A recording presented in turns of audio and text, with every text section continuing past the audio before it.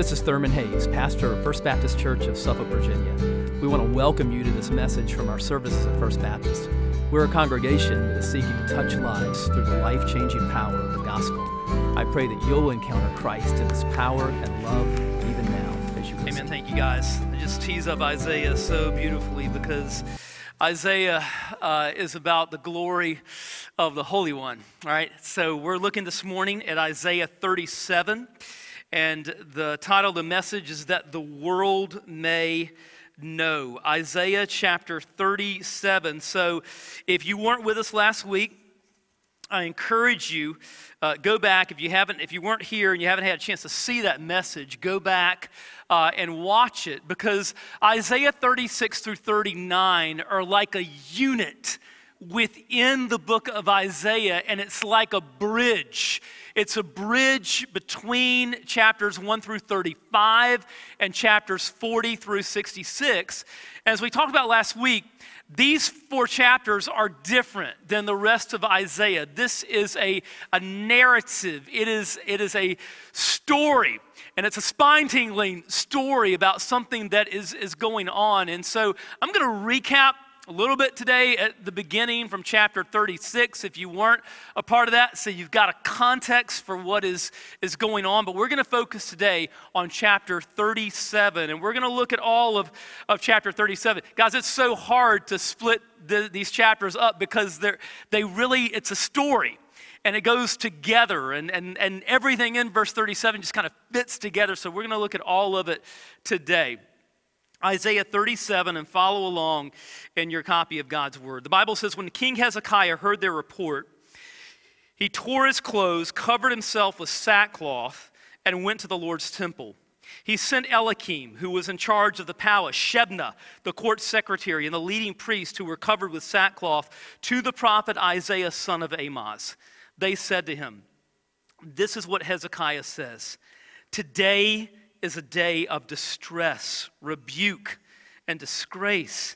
It is as if children have come to the point of birth and there is no strength to deliver them. Perhaps the Lord your God will hear all the words of the royal spokesman whom his master, the king of Assyria, sent to mock the living God, and will rebuke him for the words that the Lord your God has heard. Therefore offer a prayer for the surviving remnant. So the servants of King Hezekiah went to Isaiah, who said to them, tell your master, the Lord says this, don't be afraid because of the words you have heard, with which the king of Assyria's ascendants have blasphemed me. I am about to put a spirit in him, and he will hear a rumor and return to his own land, where I will cause him to fall by the sword. Let's go down to verse 10. Say this to King Hezekiah of Judah. Don't let your God, this is Sennacherib's threats to him. Don't let your God on whom you rely deceive you by promising that Jerusalem won't be handed over to the king of Assyria. Look, you have heard what the kings of Assyria have done to all the countries. They completely destroyed them. Will you be rescued? Did the gods of the nations that my predecessors destroyed rescue them?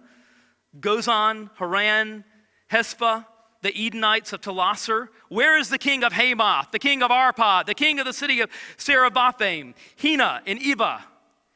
Hezekiah took the letter from the messenger's hands, read it, then went up to the Lord's temple and spread it out before the Lord.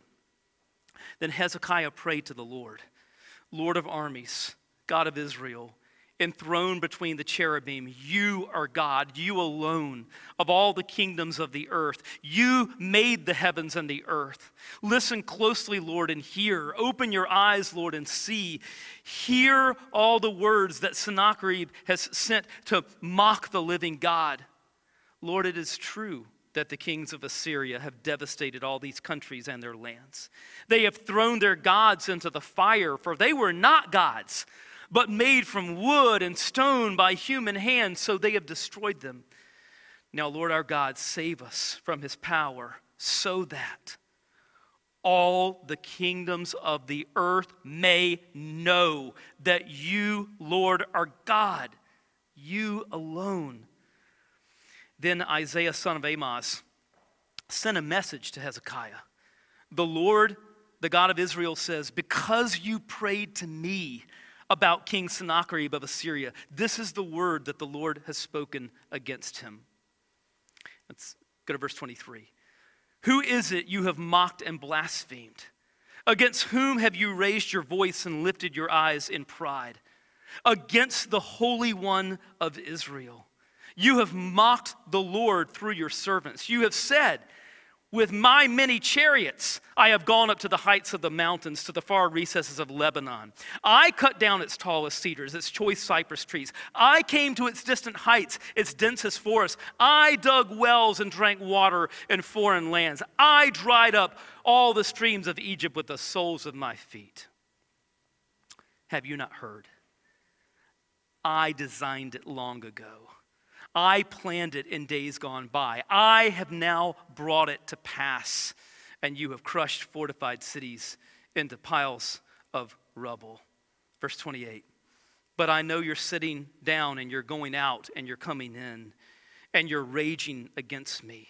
Because you're raging against me and your arrogance have reached my ears, I will put my hook in your nose and my bit in your mouth. I will make you go back the way you came. Go to verse 33. Therefore, this is what the Lord says about the king of Assyria. He will not enter this city, shoot an arrow here, come before it with a shield, or build up a siege ramp against it. He will go back the way he came, and he will not enter this city. This is the Lord's declaration. I will defend this city and rescue it for my sake and for the sake of my servant David. Then the angel of the Lord went out and struck down 185,000 in the camp of the Assyrians. When the people got up the next morning, there were all the dead bodies. So King Sennacherib of Assyria broke camp and left. He returned home and lived in Nineveh. One day, while he was worshiping in the temple of his god Nisroch, his sons Adramelech and Sharezer struck him down with the sword and escaped to the land of Ararat.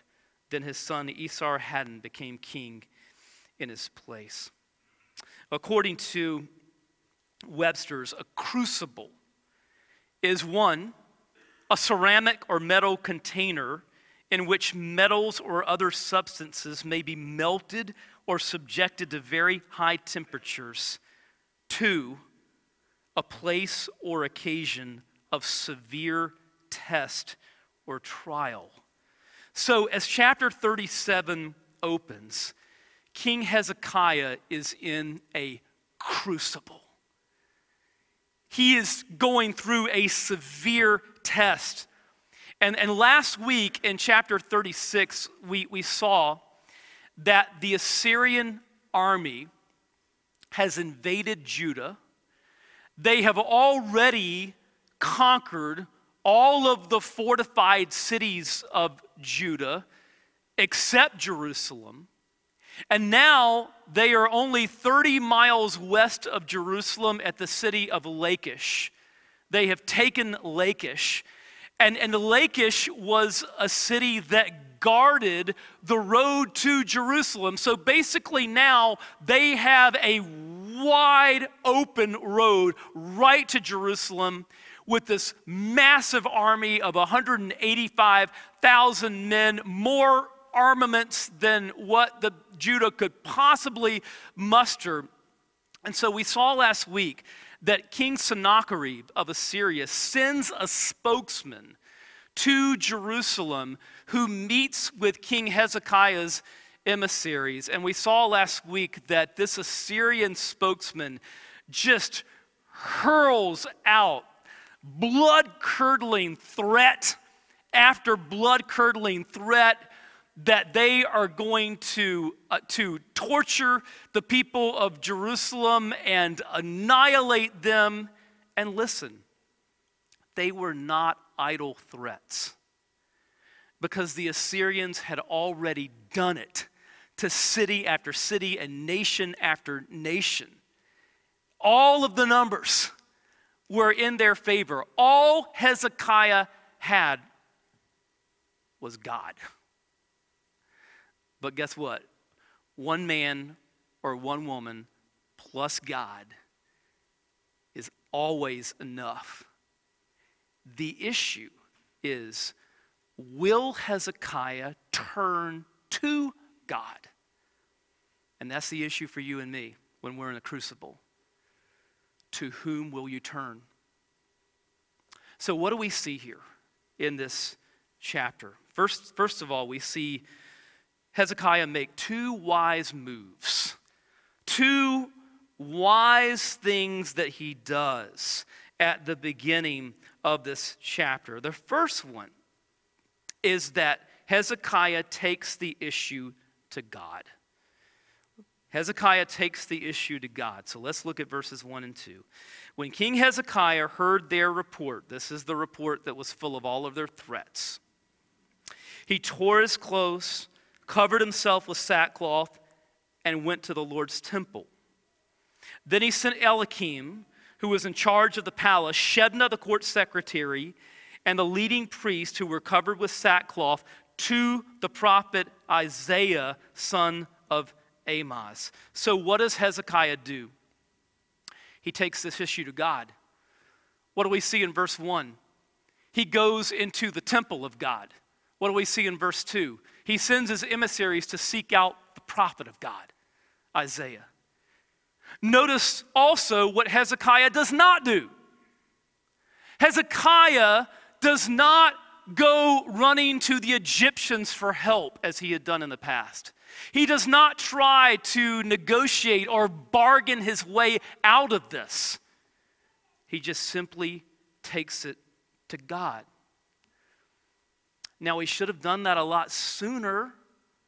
The reason that they're in the situation that they're in is because the issue wasn't taken to God sooner. They had run around and, they had trusted in everyone and everything but God, and now they are in this predicament with the Assyrians breathing down their neck. So should Hezekiah have gone to God sooner? Of course. But listen, does God say to him at this point, hey, buddy, you should have come sooner. You should have come years earlier. Now you're going to wait and you're going to come to me when the Assyrians are right outside the gate of your city and you want me to help you? Does God say that? Oh, no. No. And he doesn't say that to you and me either. Sometimes we'll hear a little voice in our head saying, you know what? You've made too much of a mess of things. It's too late for you. You've made too many bad choices. You've wasted too much time. Don't even think of going to God now. He doesn't want to hear from you. Friends, that's the devil talking when you hear that. That's not God. No, when you come to God in true and sincere repentance and faith, our God is like the Father in the parable of the prodigal son, who doesn't even wait for the prodigal to get to the house. What does he do? He sees his son coming down the road, and what does that father do? He runs out to meet him. That's the heart of our God. He's full of grace and mercy when you come to him. It's never too late. And so Hezekiah, first of all, takes the issue to God. That was the first wise move. Second, Hezekiah asks God to answer for his glory's sake. So let's check out verse 4. Perhaps the Lord your God will hear. Emissaries are talking to Isaiah now. Perhaps the Lord your God will hear all the words of the royal spokesman, whom his master, the king of Assyria, has sent to mock the living God. You see, Hezekiah wants Isaiah to pray for him. But he doesn't just want Isaiah to pray that he is going to be bailed out of this situation. He wants Isaiah to pray that God's name, God's glory, God's reputation will be vindicated and upheld in this situation, because he knows that it's God's glory that is at stake. God has been mocked. And so it's God's honor, God's name that is on the line. And so Hezekiah wants Isaiah to pray. Not merely that he will be bailed out of this tough spot that he's in, but that God would be glorified. Ray Ortlund says this. That's a different way of praying. What inspires it? Hezekiah understands the meaning of his life. His existence is a platform for the display of God's glory in the world. He is not treating God as a means to his own ends, but as the worthy end of all things. He is not praying, Lord, why are you allowing this to happen to me? He is praying, Lord, will you not glorify yourself in this? His personal fate is not his concern. He's released from that prison. He has become a God-centered man. A God-centered man. Are you a God-centered man? Are you a God-centered woman? Then understand that your life is not about you. It is about God being glorified in and through you. And when you realize that life is not about you and like your own personal fate, that's incredibly freeing. That frees you to live for something much higher than you. The glory of God. The second thing that we see here in chapter 37 is that God moves into the situation. God moves into the situation. Look at verses 5 through 7. So the servants of King Hezekiah went to Isaiah, who said to them, tell your master, the Lord says this, don't be afraid because of the words you have heard with which the king of Assyria's attendants have blasphemed me. I am about to put a spirit in him, and he will hear a rumor and return to his own land where I will cause him to fall by the sword. So here's this massive army right outside of Jerusalem, ready to take it, ready to kill the people, ready to annihilate Jerusalem. They've got all the power, all the numbers, everything is on their side, and God just says, it's not going to happen. It's not going to happen. Here's what's going to happen. Sennacherib is going to hear a rumor that's going to deflect him away from you, and he is going to end up going back to Assyria without even laying a hand on you, and furthermore, once he gets back, he's going to die. He's going to be struck down by the sword. Done. God can do more in 5 seconds than what you can do in 5 years or 50 years when he moves into the situation. So, in any situation that you face, what should you do? What do you need? In any situation, in any crucible of life that you find yourself in, what is it that you need? You need God to move into that situation. So pray. Pray, pray, pray for the intervention of God. That's what we need. Things happen when God moves in. All right, now let's look at Hezekiah's prayer. Verses 9 and 10 give us the context for it. Set it up. The king had heard concerning the king Tirhakah of Cush, and this is talking about King Sennacherib at this point. He hears this rumor, right? He is set out to fight against you. So when he heard this, he sent messengers to Hezekiah saying, say this to King Hezekiah of Judah. Don't let your God on whom you rely deceive you by promising that Jerusalem won't be handed over to the king of Assyria. So just as God had said would happen, Sennacherib hears a rumor. He hears a rumor that his forces are being attacked by these Egyptian forces. So temporarily, he pulls back from Jerusalem to deal with this rumor of these forces that he's heard about. But as he does that, he sends word to Hezekiah, hey, don't think for a minute that I'm done with you.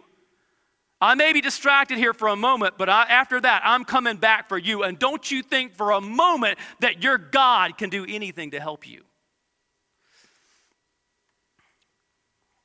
Verses 11 and 12. Look, you have heard, again, this is Sennacherib's threats. Look, you have heard what the kings of Assyria have done to all the countries. They completely destroyed them. Will you be rescued? Did the gods of the nations that my predecessors destroyed rescue them? Again, as we talked about last week, Sennacherib just thinks that Yahweh is just one of the gods. Again, do you see what's at stake? It's the glory of God that is at stake. Look at verse 14. Hezekiah took the letter from the messenger's hands, read it, then went up to the Lord's temple and spread it out before the Lord. So Hezekiah gets this letter with all of these blood-curdling threats, and what does he do with it?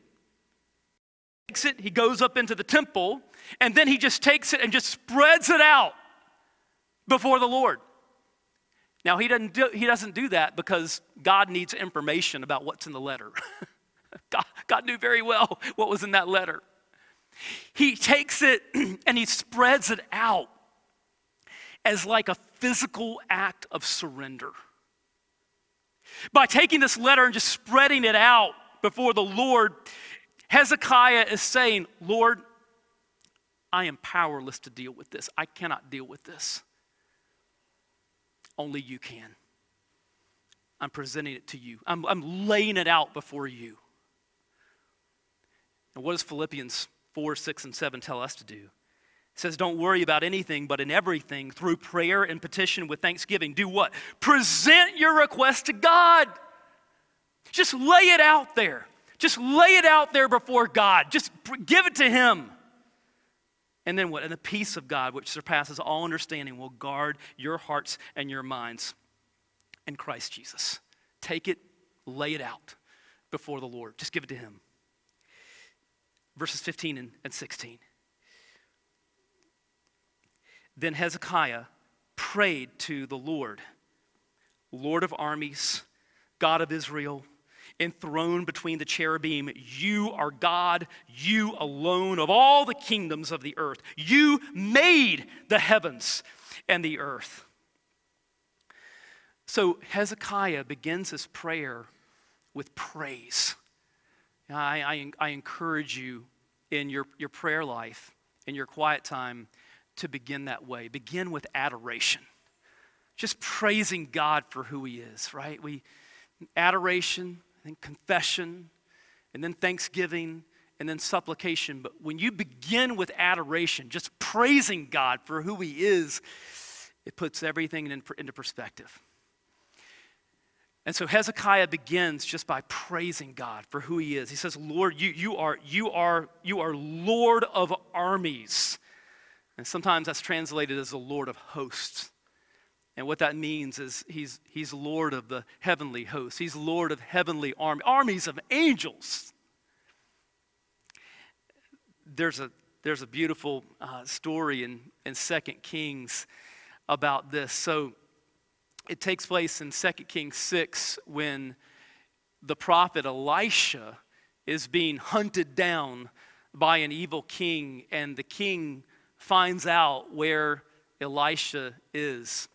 And let's see what happens. 2 Kings 6, and beginning with verse 13. So the king said, go and see where he is, so I can send men to capture him. When he was told Elisha is in Dothan, he sent horses, chariots, and a massive army there. They went by night and surrounded the city. When the servant of the man of God got up early and went out, he discovered an army with horses and chariots surrounding the city. So he asked Elisha, oh, my master, what are we to do? Elisha said, "Don't be afraid, for those who are with us outnumber those who are with them." Now bear in mind, there were two of them, right? There's Elisha and his servant.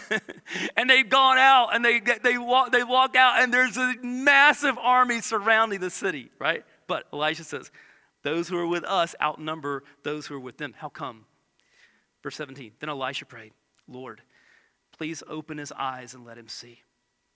So the Lord opened the servant's eyes, and he saw that the mountain was covered with horses and chariots of fire all around Elisha. He's the Lord of armies. He's the Lord of armies. Armies of angels that fight on behalf of his people. What else does he say? Let's go back to verse 15. He prayed to the Lord, "Lord of armies, God of Israel, enthroned between the cherubim, you are God, you alone of all the kingdoms of the earth. You are God, you alone of all the kingdoms of the earth." We had an election on Tuesday. Guess what? On Wednesday morning, God was still God. Right? Jesus is still King of kings and Lord of lords. What else does he say here? Verse 16. He says, "You made the heavens and the earth." Now think about this when you pray. Think about this when you pray. You are praying to the God who spoke this world into existence. Do you really think that this God is not capable of dealing with anything that you put before him? Oh no. He's the God who made heavens and the earth. He is perfectly capable of dealing with anything that we face in our lives. Look at verse 17. "Listen closely, Lord, and hear. Open your eyes, Lord, and see. Hear all the words that Sennacherib has sent to mock the living God." Again, Hezekiah understands what's at stake here. It's the glory of God that's at stake. Verses 18 and 19. "Lord, it is true that the kings of Assyria have devastated all these countries and their lands. They have thrown their gods into the fire, for they were not gods, but made from wood and stone by human hands, so they have destroyed them." The gods of all of these other nations that they had conquered were non-gods. They were pieces of things that were made by stone and wood. And things made by human hands, and therefore they could be destroyed by human hands. Not Yahweh. Verse 20. "Now, Lord our God, save us from his power, so that all the kingdoms of the earth may know that you, Lord, are God, you alone." Now, this is the climactic moment of Hezekiah's prayer. This is what it all comes down to. You see this purpose clause here. What does he say? He says, "Lord our God, save us from his power, so that" what? "So that all the kingdoms of the earth may know that you, Lord, are God, you alone." What is the ultimate purpose of our church? This. What is the ultimate purpose of your life? This. That God would be glorified, that all peoples would know who he is. Because the passion of God's heart, and what should be the passion of our heart, is that all peoples, every tribe and tongue would know him and rejoice in him, honor him, cherish him. Psalm 67, "Let the nations be glad and sing for joy." We want our great God and our Savior Jesus Christ to be known and cherished and honored and rejoiced in by all peoples, that the world may know who he is. John Piper says in his great book, "Let the Nations Be Glad," missions exist because worship doesn't. We send people to the ends of the earth because currently there are so many peoples for whom God is not being worshiped because he is not known. And how can they know and how can they believe unless they hear? And how can they hear unless we send people, unless we go and send others to go? We want God to be glorified. We want Christ to be known. Now let's look at God's answer here to Hezekiah's prayer. It begins in verses 21 and 22. Then Isaiah, son of Amoz, sent a message to Hezekiah. The Lord, the God of Israel, says, because you prayed to me about King Sennacherib of Assyria, this is the word the Lord has spoken against him. God says, because you have prayed to me. You didn't go to the Egyptians.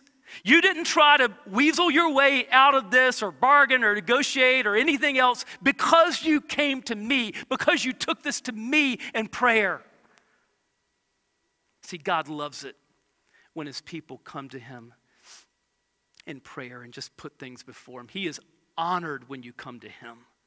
He's honored and he delights in answering. And now God says what is going to happen. He turns to Sennacherib and he says of him in verse 23, who is it you have mocked and blasphemed? Against whom have you raised your voice and lifted your eyes in pride? Against the Holy One of Israel. Sennacherib has no idea who he has picked a fight with. Verses 24 and 25. You have mocked the Lord through your servants. You have said, with my many chariots, I have gone up to the heights of the mountains, to the far recesses of Lebanon. I cut down its tallest cedars, its choice cypress trees. I came to its distant heights, its densest forests. I dug wells and drank water in foreign lands. I dried up the streams of Egypt with the soles of my feet. See what God is doing here? He's repeating all of Sennacherib's arrogant boasts. But God says, do you know what was really going on the whole time? The whole time that you thought you were doing all these accomplishments, conquering all these nations, do you know what was really happening? Verse 26. Have you not heard? I designed it long ago. I planned it in days gone by. I have now brought it to pass. In other words, God is saying, the whole time that you were conquering all of these nations, you were nothing but putty in my hands. You were nothing but my instrument for accomplishing my purposes. I was pulling the strings the entire time. And now it's time to deal with you. Verses 28 and 29. God says, but I know you're sitting down. You're going out and you're coming in and you're raging against me. Because you're raging against me and your arrogance have reached my ears, I will put my hook in your nose and my bit in your mouth. I will make you go back the way you came. See, the Assyrians were so sadistic when they conquered people. It wasn't enough for them to conquer people. They had to brutalize people and humiliate people. And so archaeologists have actually found art from Assyrian palaces of the very thing that we see here, of captives of conquered nations being taken away with bits in their mouth and hooks in their noses. God says, I've seen your cruelty. I've seen your cruelty. I have heard all of your arrogant boasting, and you are going to be brought low, because what you have sowed, you will also reap. And now, God turns to Hezekiah with words of assurance. Verses 33 and 34. Therefore, this is what the Lord says about the king of Assyria. He will not enter this city, shoot an arrow here, come before it with a shield, or build up a siege ramp against it. He will go back the way he came, and he will not enter this city. This is the Lord's declaration. God just says, all of his threats, they come to nothing. Not only are they not going to lay siege to Jerusalem, they're not even going to shoot an arrow against it. In fact, the king of Assyria is going to go back the way he came. verses 36 and 37. Then the angel of the Lord went out and struck down 185,000 in the camp of the Assyrians. When the people got up the next morning, there were all the dead bodies. So King Sennacherib of Assyria broke camp and left. He returned home and lived in Nineveh. But what else did God say was going to happen to him once he got back to Nineveh? He's going to die by the sword, right? Verse 38. One day, while he was worshiping in the temple of his god Nisroch, his sons Adramelech and Sharezer struck him down with the sword. Now think about this. What happens at the beginning of this chapter? At the very beginning of the chapter, what do we see? Hezekiah went into the temple of God and got helped. What do we see at the end of the chapter? Sennacherib goes into the temple of Nisroch, this idol, and he gets killed. A couple of questions for us in closing. First of all, are you living for God or God substitutes, which are idols? Money can be an idol. Sex can be an idol. Needing to be in control all the time is an idol. Comfort, living for comforts can be an idol. Wanting to stay in your comfort zone, just your life, becoming obsessed with just the creature comforts of life can be an idol. Craving a position can be an idol when it usurps the place of God. Prestige, desiring to be liked and applauded by other people can become an idol. Another person can become an idol. Power can become an idol. Politics can become an idol. When you look around at our country today, it is really clear, right, that for a lot of people, politics has become a religion, an idol. We need to check our hearts. Second, whose glory are you living for, yours or God's? Whose glory are you living for, yours or God's? You say, well, I want God to be a part of my life. I want God to be a big part of my life. Let me tell you something. God doesn't want to be part of your life. He doesn't even want to be the biggest part of your life. God has something so much greater for you. God wants to take you and adopt you and sweep you up into his life. It's not you saying to God, hey, I want you to have a role in the drama of my life. No, God wants to take you and sweep you up into his life and into his story, his drama of redemption that he is carrying out in this world. And for some of you, that means repenting of your sins and turning to Christ as Savior and Lord today. For some of you, that means that as a believer, it means that I'm going to trash my idols. And I want my life to be about something bigger than me. I want my life to be about the glory of God. Because your life is not about you. It's understanding that it's about him, that it's about his glory, that it is about Christ being honored and magnified in and through your life. In this community and the people that you're around every day and ultimately to the ends of the earth. That's something worth living for. Let's pray together. Father, we thank you so much for this amazing chapter of your word. And we pray that you would make us a people who are passionate for your fame and renown in this community and around the world. May that be the grand purpose of our church and of our lives. We ask in the name of Jesus. I hope you've been blessed by this message. Christ is the answer for every need, now and for all eternity. As someone once said, Jesus plus nothing equals everything, and everything minus Jesus equals nothing. Have you trusted in Jesus as your Savior? If not, why not now? His arms are open wide to receive you. It may help to pray a prayer like this.